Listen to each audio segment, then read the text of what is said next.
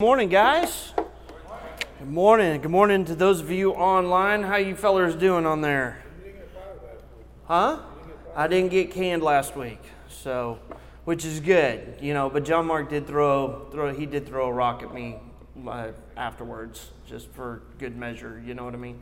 But anyway, if you don't know what we did last week we talked about Stephen, and we're in a current series called Whatever It Takes. Right? We're in this series called Whatever It Takes, and we're kind of going through guys and their lives in Scripture, going through and doing whatever it takes for specifically the gospel. So if you have your copy of God's Word, please open it up or turn it on. We're in Matthew chapter 3. We are in Matthew chapter 3. And so I got the call last night about 8:45, so I'm going to throw John Mark under the bus. He called me about 8:45 last night and said, "Hey, I just got done at the golf tournament. How many of you were at the golf tournament? All right. How many of you lied about your score?" There you go. All right, we have a few honest guys in here. I know you're honest about lying, so we appreciate that. But we are, so he called me up and he said, "Hey, listen, hey, can you cover for me tomorrow morning?" And I said, "Absolutely." And so we've been going through this series called Whatever It Takes for the Gospel. And here on Tuesday mornings, if you're just now joining us, or this is your first time, and by the way, if this is your first time, welcome to those of you online, as well as those of you that are here in person, whether it's your first time here ever or your first time to be back in person. Boy, we are sure glad that you're here, and I would love to shake your hand after our time here today. But Pastor will be back next week. But we've been taking time. In the first 2 weeks we talked about Paul. Okay, we talked about Paul and how he did whatever it took. And we know eventually that Paul was martyred for his faith. Last week we talked about Stephen. Stephen was a man of service. He was a guy full of faith. And so he's an example that even a lot of deacons' bodies use when it comes to service, because this was a guy that he just stepped up to the plate, and Scripture says that he was full of faith. And what does that simply mean? He was a man that not only believed in Jesus Christ as his personal Lord and Savior, but then put his faith into action, being one of those few 7 men called to serve the widows there in the early church. But he was martyred because of his actions and because of his speech, calling the Sanhedrin stiff-necked people. And of course it enraged them. They grabbed him, drug him out into the streets, and stoned him. But it was because of his faith and his testimony in Jesus Christ that scattered all the Christians all throughout Judea and Samaria and to the ends of the world. And the Christian faith was just not held there in Jerusalem. It was because of his sacrifice for Christ that scattered the message of Jesus Christ all throughout. Now today we're going to talk about a guy that's kind of a little bit of a different guy. He's a weird guy, and he's known as John the Baptist. And really, John the Baptist is one of those guys. He's kind of the warm-up act for Jesus, okay? Now, I don't know about you, but I've been to a few concerts. How many of y'all been to a few concerts, okay? And at the concert, okay, you show up there, and they always have a warm-up act, okay? I remember back in the early aughts, I went and saw David. Man, who was the lead singer for Van Halen? Who was that guy? David Lee Roth. That's right. I went and I saw David Lee Roth. And it was about the time when Pink was becoming popular. And so my wife and I, we're standing there, we're waiting for David Lee Roth. And all of a sudden, this chick walks out, and it's Pink. And she goes kind of through her song. And we're like, hey, that's pretty good music. Next thing you know, we're hearing her on the radio all the time. When I was in seminary, AC/DC and Aerosmith came to Dallas. Y'all remember that? How many of y'all went to that concert? Okay. Well, I'm going to tell you right now. AC/DC Aerosmith, they came to Dallas, and it was back, and I remember this because it was during my seminary finals in December of 2004. It was just before I was getting ready to walk the stage. And I can remember sitting there going, I could probably fail this. I could probably skip this final and go to the concert. And it crossed my mind to do that. I mean, I seriously thought about it. Could I? But here's the deal, is when they were coming to town, it was a joke as to who was going to be the opening act. Was it going to be AC/DC? With Angus Young, or was it going to be, Aerosmith, with Steven Tyler? Who was going to open? And it came, what they announced is that at every city they would switch off as to who would be the opening act, who would be the warm-up act for the other person. Comedians all the time. What do? They have a warm-up act, right? You have a crowd out there, and the whole point of a warm-up act is to kind of get people focused on what's going on the stage, kind of get them. If you're a comedian, you want that warm-up act to come up and kind of get people loosened up. Hey, let's get them kind of in the habit of laughing at a few jokes. We got a warm-up acts here. We had Sloan's, right? Sloan's came up here, right? He was the warm-up act, right? Give Sloan's a hand, all right, for the warm-up. It's hard to be the warm-up act, all right? It is hard to kind of get the crowd focused on what's going on. And John the Baptist, he is the warm-up act for Jesus. The warm-up act has a hard and a tough job, okay? The warm-up act they have a tough job. It is hard to get up here and to do the news you can use. John Mark is so good at it. You know why? Because he's done it for so many years. He's done it for so many years. But guys like Sloan's, guys like me, Frazier, he doesn't even want to do the warm-up act. He's like, I'm no good. Right? Right? I got a sign for you. Yeah. See? Did you hear that? He has a sign for me. That means he's going to throw something at me. That's okay. The Lord loves you. Guess what? John the Baptist, he's the warm-up act. And that is a hard job to do. It's tough. Yes, you get good experience, and that's the point of the warm-up act. You got to warm up the crowd, but then also you get experience. You're cutting your teeth. You're figuring out what works and what doesn't. But John the Baptist, he is the warm-up act. We're in Matthew chapter 3. And as you turn there, I just want to kind of give you a brief history of John the Baptist. First of all, John the Baptist, his birth was a miracle. He was born to elderly parents who had never been able to have children. You can find this out in Luke chapter 1. The angel Gabriel, the angel Gabriel announced to Zechariah, a Levitical priest, he said, hey, listen, you're going to have a son. And Zechariah laughed at the angel. He's like, there's no way. We are too old. He didn't believe it. He was unwilling to believe that God was going to do and perform this miracle in their lives. As a matter of fact, because of his unbelief, Zechariah could not speak through the whole pregnancy. He couldn't speak until John was actually born.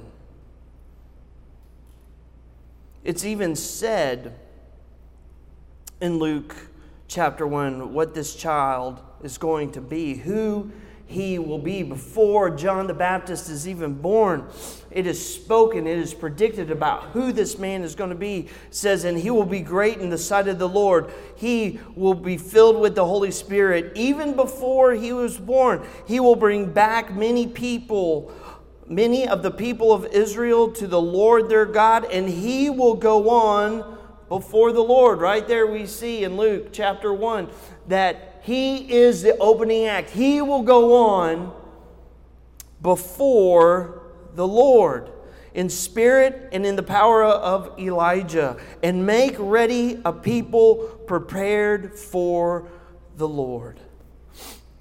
After John the Baptist was born, Zechariah said this in Luke chapter 1, verse 76 about his son. He said, "You, my child, will be called a prophet of the Most High, for you will go on before the Lord and prepare a way for Him." You will go on before the Lord. John, you are the opening act.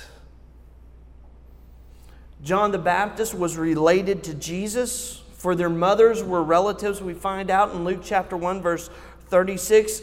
As a matter of fact, when Gabriel told Mary that she was going to be the mother to the Savior of the world, he also told her about John. When Mary was carrying Jesus in her womb and went to visit Elizabeth, when Mary spoke, John the Baptist, it says in Scripture, jumped in Elizabeth's tummy at the voice of Mary.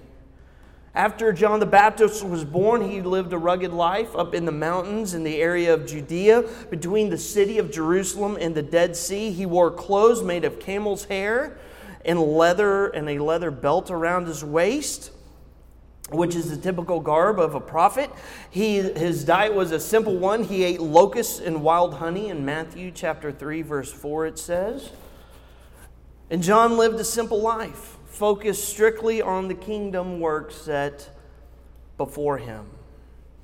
John's ministry grew in popularity as John the Baptist that baptized Jesus. He continued to preach and to teach. Later, King Herod put John the Baptist in prison and eventually cut off his head to satisfy his wife. Herod had married the former wife of his brother Philip. In essence, he married his niece. And John boldly spoke out against this. Of course, man, that ain't right. You know, you look at something and go, man, that ain't right. John the Baptist looks at this marriage and goes, man, that ain't right. DLR, don't look right. And so he spoke out about this. Of course, Herod's wife was not happy. And so she convinced her husband to capture John the Baptist, and then Herod reluctantly cut off his head. Now, you can go in and you can read in more detail John the Baptist and his life. But there's one part in John the Baptist's life that I'd like to focus on, and it's in Matthew chapter 3, verses 5 through 12. And this is what it says. "And people went out to him," meaning to John the Baptist, "from Jerusalem and all Judea and the whole region of the Jordan. Confessing their sins, they were baptized by him in the Jordan River." Everyone say baptized. And let me hear you. I know it's early in the morning. Let me hear you say baptized.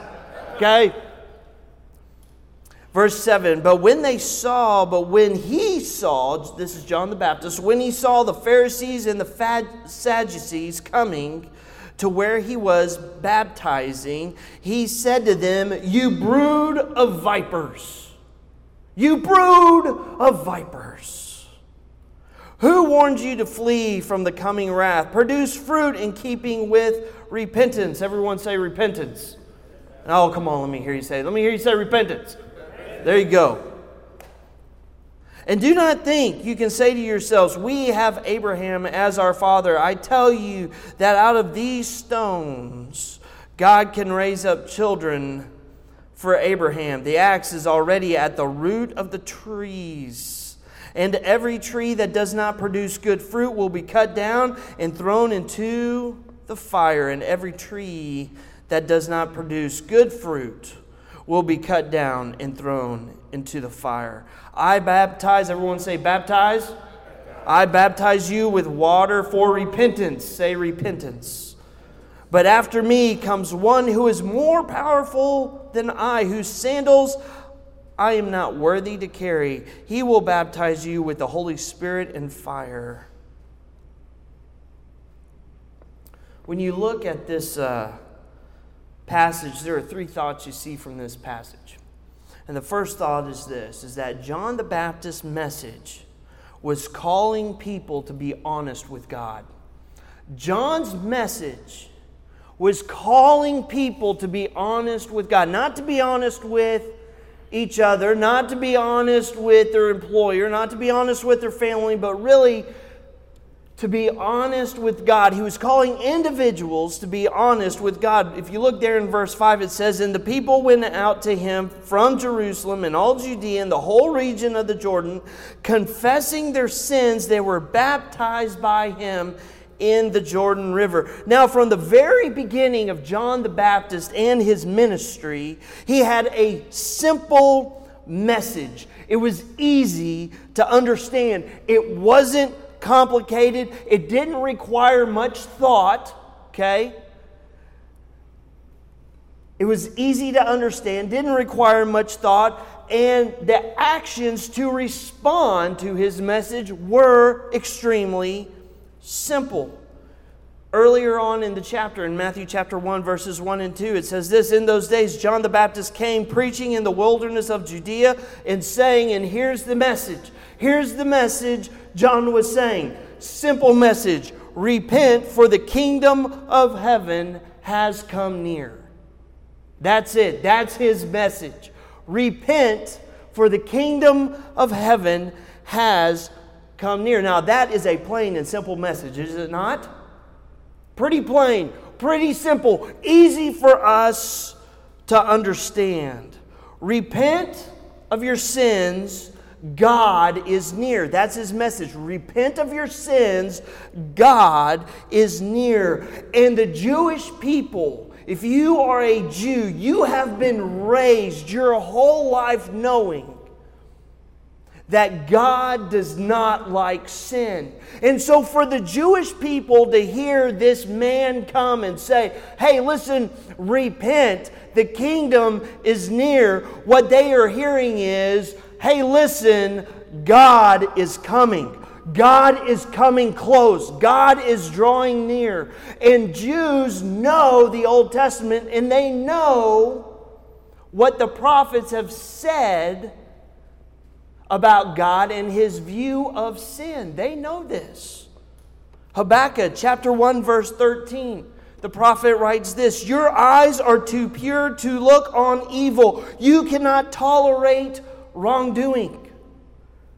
So the Jewish people, when they hear this, "Hey, listen, the kingdom is coming, the kingdom is near, God is near," then they know deep down in their hearts, God does not like sin. Henceforth, I have to do something. I need to change. I need to repent. I need to repent. All of a sudden they hear this simple message and it triggers something in their minds and in their hearts, and they say, I need to repent. I need to prepare for God to come. We know in Scripture that God is perfect and that He does not like sin. God does not like sin. And it's not like God doesn't like sin like He doesn't like vanilla ice cream, kind of like He doesn't like sin, right? God, it's not that God doesn't like sin. God hates sin. He hates it. Perfection does not like sin. Perfection hates sin. 1 John 1:5. This is the message we have heard from Him and declared to you. God is light. In Him there is no darkness. There is not any darkness in God. There is not even a small little teeny tiny atom of a speck of darkness in God. He is pure 100% light. What does Peter write in 1 Peter 1:15 and 16? But like the Holy One who called you, be holy yourselves also in all your behavior, because it is written, you shall be holy, for I am holy. You be holy because I am holy. God desires us to be holy. You know why? Because He is perfect. He is holy Himself. And so when the Jewish people, when they hear this, there's something that triggers in their mind, and they say, hey, something must happen.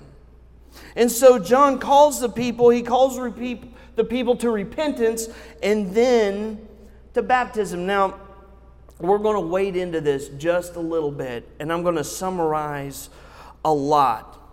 But the whole idea of baptism has been around in the Old Testament. The priests had what's called a ritual cleaning. Okay? And this was in order for them to serve in the tabernacle and in the temple. So ritually, they would have to come, and before they could serve, they had to clean themselves. And so it was a ritual type of deal. They would go in and they would clean their hands, clean their feet, kind of clean their body. And that was a symbol to God that they were clean, that they had cleansed themselves. In Scripture, we also see that people, just normal, average people, when they entered into the tabernacle, when they entered into the temple to worship, they would have to be ritually clean. As a matter of fact, there were rules in the Jewish faith about being ritually clean. If you touched a dead body, guess what? You had to wait a certain amount of time. You had to stay away from people for a certain amount of time. And then you had to go bathe. You had to then go and be clean. It was a ritual clean. You can read this in Leviticus chapter 15 as well as Exodus chapter 30. This is done on a regular basis. So the idea of John the Baptist coming and saying, hey, listen, all of you need to repent and then you need to be baptized. From a Jewish perspective, they understand, hey, listen, I need to be ritually clean for the coming of the kingdom. And so baptism back in the Old Testament was simply a symbolic gesture on the outside of what God is doing in their heart on the inside. They come forward and they say, hey, listen, I have repented of my sin and now I will be baptized. Does the water cleanse them of their sin? No. Does the water make them right with God? No. It is an outward display, an outward symbol to everyone else around them that they have turned and repented. What is baptism?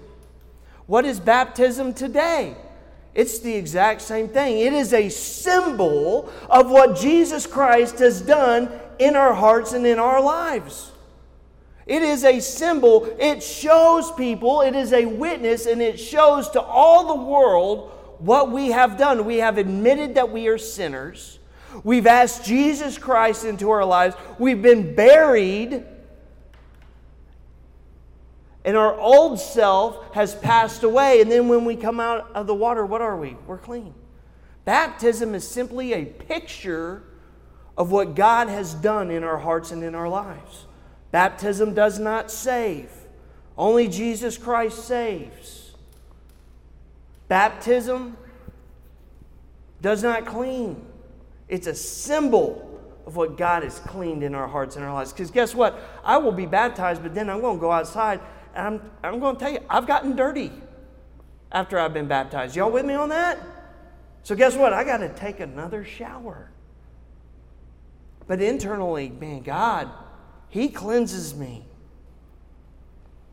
And so this idea of coming and being baptized and hearing repentance and then being baptized, it is a symbol, but get this, it is a symbol that has to be done over and over and over again. You see, today we only need to be baptized once. But back then, hey, I mess up, I need to repent, I probably need to go get baptized again. Just to show people that I am sorry. Now we could get into more about this, but I don't want to. Here's what, and we can talk about it afterwards, but here's really what we're getting down to it, is that there is a message of repentance that John the Baptist is preaching, and this message is not popular. And the message was not popular back then, and the message is not popular now. People do not like to be called to repentance. People do not like to hear that they're wrong. People do not like to hear that they are sinful. People do not like to hear that they've offended God. And people do not like the idea of having to depend upon Jesus Christ to save them. They think they can do it themselves. It is not a popular concept. People don't like saying, I'm sorry. They just don't. I'd much rather dig in my heels and just think that I'm right. Everyone else is wrong. Yet, y'all know somebody like that? Everybody else is wrong. They're always right. Y'all with me on that? There are people like that. I see you pointing your finger at me, Keith. I'll pray for you. Here's his deal. Man, people don't like to hear the message of repentance. And yet, John the Baptist is preaching this and people are coming. There are some that are listening. There are some that are praying. And then there are some that are going all the way into the waters to be baptized by John the Baptist. Watchman Nee said this. He said, people who cover their faults and excuse themselves do not have a repentant spirit. There was a businessman, a well-known businessman. He was a ruthless businessman. And he announced to Mark Twain, he made a public announcement to Mark Twain, and he said this, before I die, I mean to make a pilgrimage to the Holy Land. I will climb Mount Sinai, and I will read the 10 Commandments aloud at the top. Mark Twain replied and he said this, I have a better idea. You should stay in Boston and keep them. I have this good idea. Why don't, instead of you going to Mount Sinai and you reading the 10, why don't you stay here? Why don't you keep the 10 Commandments? Here's the deal. At the end of the day,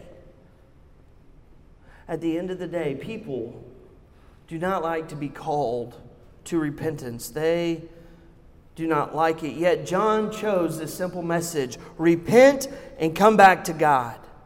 And get this, people responded. Not everyone responded, but some did.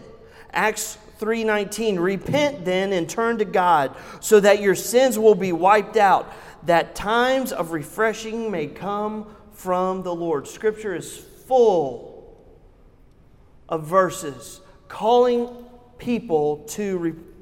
2 Peter 3:9, the Lord is not slow in keeping His promise, as some should understand slowness. Instead, He is patient with you, not wanting anyone to perish, but everyone to come to repentance. God desires everyone, all people, to come to repentance. What did Jesus say in Luke chapter 5?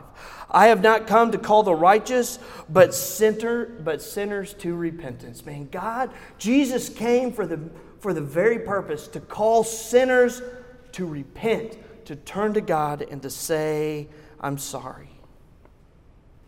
Francis Qualls said this, heaven finds an ear when sinners find a tongue.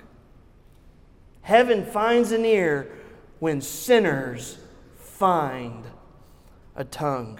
John the Baptist, his message was unpopular. He spoke the truth. Repent. Can I encourage you? I've been saved. I've been baptized. But I still sin. And there are times in my life when I just need to stop and I need to say, God, I'm sorry. God, I've screwed up. God, I have messed up. Guys, I really hold to John 1:9, that if we confess our sins, He is faithful and just to forgive us of our sins and to cleanse us of all unrighteousness. When I am saved, God has forgiven me of my past sins, of my present sins, and of my future sins. But there are times when I just need to stop and I need to turn my eyes towards heaven and say, Lord Jesus, I am sorry. Gentlemen, John the Baptist's message still holds to us today. I want to encourage you, even though you might be a Christian, to take time to stop and to say, man, God, I'm sorry. I need to repent. This leads us to our next thought, and that's this. John's message was not kind to those who were holier than thou. John's message was not kind to those who were holier than thou. In verse 7 it says this, but when he saw many of the Pharisees and Sadducees coming to where he was, baptizing them, he said to them, you brood of vipers. And he said it with an exclamation point. This is what he did. Snake! That's what he did. Now, how many of y'all have seen a snake? How many of you have seen a snake? And what did you do? You killed him, but what did you do first before you killed him? Snake! Ah! Because those things are sneaky. You'll be walking along the trail. You won't see them, and all of a sudden you'll look down, and there you'll hear them, or you see them, and what do? Ah! Man, there are things that I hate on this earth. One is cockroaches. 2 is June bugs. I hate June bugs. Go ahead and laugh. They're scary. And 3 is snakes. And I'm telling you what, I don't care if it's a garden snake or if it's a cobra or if it's a black mamba. I don't care what kind of snake it is. If it is around me, it's a dead snake. I hate them all. I hate snakes. And I'll tell you this, I am scared of snakes. And so get this, John the Baptist, he's preaching, people are being baptized, people are repenting, guys. Revival is kind of starting to happen. People are turning their hearts and their minds towards God. And the Pharisees and the Sadducees are standing around. They probably got their arms crossed across their chest. They probably have a pouty face, probably frowning, looking at all these people, repenting, hearts and lives being changed, people getting baptized. And John the Baptist sees them and he calls them snakes. Snakes! He calls them a brood of snakes. There's a pack of snakes right here. Have you ever been walking in the woods and you come upon a snake? You step back. You take a step back. Man, what is that? Some interesting facts about snakes. First of all, snakes smell with their tongue. Snakes do not have eyelids. That's kind of creepy. Did you know that? They're just all the time. There are around 3,686 species of snakes, and they should all die. That's just my personal opinion. Snakes are found on every continent of the world except Antarctica, but I'm sure there is a snake there. If there is, I won't kill it.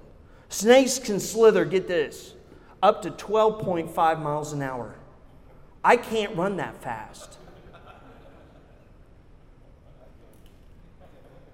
That's bad news for me. I didn't know that until last night when I was studying this. Snakes can slither up to 12.5 miles an hour. And you know what I said? You know what? I'm a dead man if a snake comes at me. And here's what's really disgusting. 1.1 million people across the world own pet snakes. Weird, okay? I don't know why you want that animal in your home. Now, the fact that John the Baptist calls these guys snakes is huge. Because back in Genesis chapter 3, the snake is a cursed animal. It is cursed to slither on its belly and to eat the dust of the earth. Snakes are mentioned more than 80 times in Scripture. Snakes are mentioned in Pharaoh's court. They're mentioned in the wilderness. They're mentioned on the island of Malta. They're mentioned in the Garden of Eden. Satan is referenced as a serpent, and they are almost always pictured as a loathsome creature associated with poison, death, and craftiness. They're associated with poison, death, and craftiness. And what does John the Baptist do? He turns, he points at these guys, and he calls them snakes. And he doesn't just say, hey, y'all are snakes. He goes, snake! with a warning. You brood of snakes. You pack of snakes. Why does he call them snakes? Because the repentance that John is preaching and teaching, the Pharisees and the Sadducees, they are so self-righteous, they turn and they look at each other and say, man, we're too good. We don't need this. We are too good. What is he doing? Man, we're good. Have you seen us? We are Pharisees. We are Sadducees. This does not apply to us. Repentance? We're good. We keep the law. Romans 3:23, for who? All have sinned and fallen short of the glory of God. Romans 3:9, earlier in Romans chapter 3, it says this, what shall we conclude then? Do we have any advantage? Not at all, for we have already made a charge that Jews and Gentiles alike are all under the power of sin. So we are all sinful. We are all sinful. Now, I've heard John Mark talk. He stood up here. And I'm just going to simply repeat what he's already said. Is that, guys, we've all messed up. And when I say we've all messed up, I don't mean you out there in the audience. I mean you out there in the audience as well as the person standing here. I have messed up. I woke up this morning, gentlemen, and I've messed up. I'm just going to go ahead and admit. Okay? I've messed up. And we ain't even hit 7 o'clock yet. It's going to be a bad day for me. It ain't even 7 o'clock yet, and I've already messed up. I have already made some mistakes. I am imperfect. But guess what? The same is with every single person in here.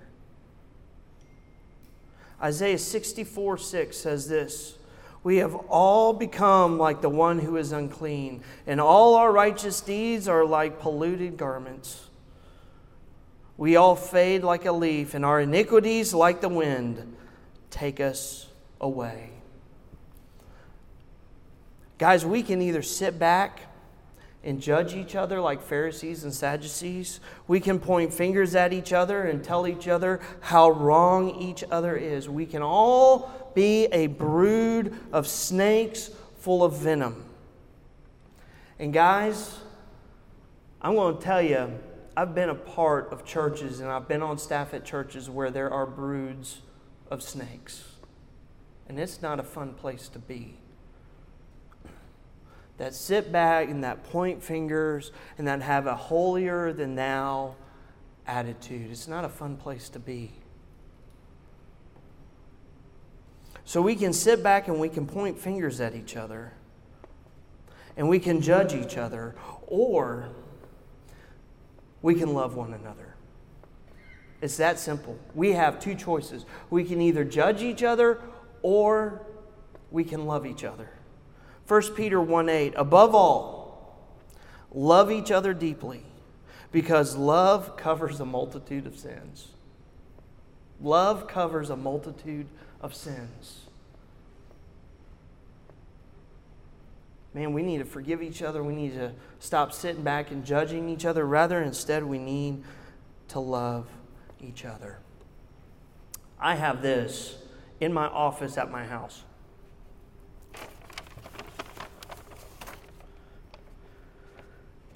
Can you see that online?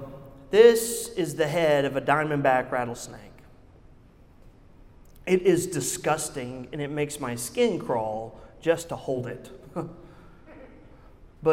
And I have this in my office at the house. It's sitting up on bookcase there on mantle. And I have this, and one time I was hiking up in Colorado, and the diamondback rattlesnake is native to Colorado. And I happened upon this particular snake. And after I freaked out, I said, I've had enough. And I killed it. Now, this was quite a battle, an epic battle, and a story to be saved for later. But after this great epic battle, and I won, and I did not get bit, I took this snake to be mounted, this head to be mounted, and I have it in my office for this very reason, to remind me not to be a Pharisee or a Sadducee. That's why I have it. Well, I have it also because it looks cool, and when people walk into my office, they're always like, cool, man. That's a cool snake. And so I have it because it's cool, but I also have it for a spiritual reason. Man, that reminds me. There's no need to judge. There's no need to be a Pharisee or a Sadducee. Do not be a snake. And this leads us to our third and final thought, and that's this. John the Baptist's message points everyone to Jesus Christ. It points everyone to Jesus Christ. Verse 11, I baptize you with water for repentance, but after me comes one who is more powerful than I, whose sandals I am not worthy to carry. He will baptize you with holy water and fire. John the Baptist, his ministry grew and his message grew in popularity. But as that message grew in popularity, what did he do? What did he say? Hey guys, don't follow me. There's this guy over here. His name is Jesus. You need to follow him. What did he say right here? Hey, listen. Repent and be baptized. The kingdom of heaven is coming. You vipers. You guys think you are so cool and so good, but the reality is that there is somebody coming. And he is coming to judge the world. And it is time for you to repent. And it's that guy right over there. His name is Jesus. Y'all go follow him. What did John say in John chapter 3? John the Baptist say, he must increase and I must decrease. It is not our job as Christians to convict people of sin. That is the job of the Holy Spirit. It is not our job as Christians to save people. Our job is to simply teach and to preach a very simple message. We are all sinners and we all need a Savior. The only one that can save us is Jesus Christ. Do you want him or not? Yes or no? That's it. That's it, gentlemen. That's all it takes. I was a sinner. I repented of my sin and told God I was sorry and that I wanted to follow him. And I chose to follow Jesus Christ. Luke 19:10, for the Son of Man has come to seek and to save that which is lost. 1 John 4:14, and we have seen and testified that the Father has sent his Son to be the Savior of the world. Romans 10:9, if we confess with our mouth that Jesus is Lord and believe in our heart that God raised him from the dead, what does that say? You shall be what? Saved. You shall be saved. Guys, that's our message. Our message is, hey, repent and be saved. Repent and turn to Jesus. Our job is to simply point people to Jesus. That's it. We know the direction to go. We know the direction to go. Where do we go? We go to Jesus. Charles Spurgeon said this, my evidence that I am saved does not lie in the fact that I preach or that I do this or that. All my hope lies in this, that Jesus Christ came to save sinners. I am a sinner. I trust him. Then he came to save me, and I am saved. That's it. So, gentlemen, I want to encourage you 3 things today. Number 1, repent. Whether you're a Christian or you're not a Christian, we all need to repent. And if you're not a Christian, you need to take another step. You need to ask Jesus Christ into your heart, into your life, and follow him for all your days. Number 2, don't be a snake. Don't be a snake. And then number 3, point people to Jesus. Let's pray. God, we love you and we thank you for this time we could come here today and open up your word. Thank you for your servant, John the Baptist, who gave us a great example as to what we should do as Christians, to point people to you.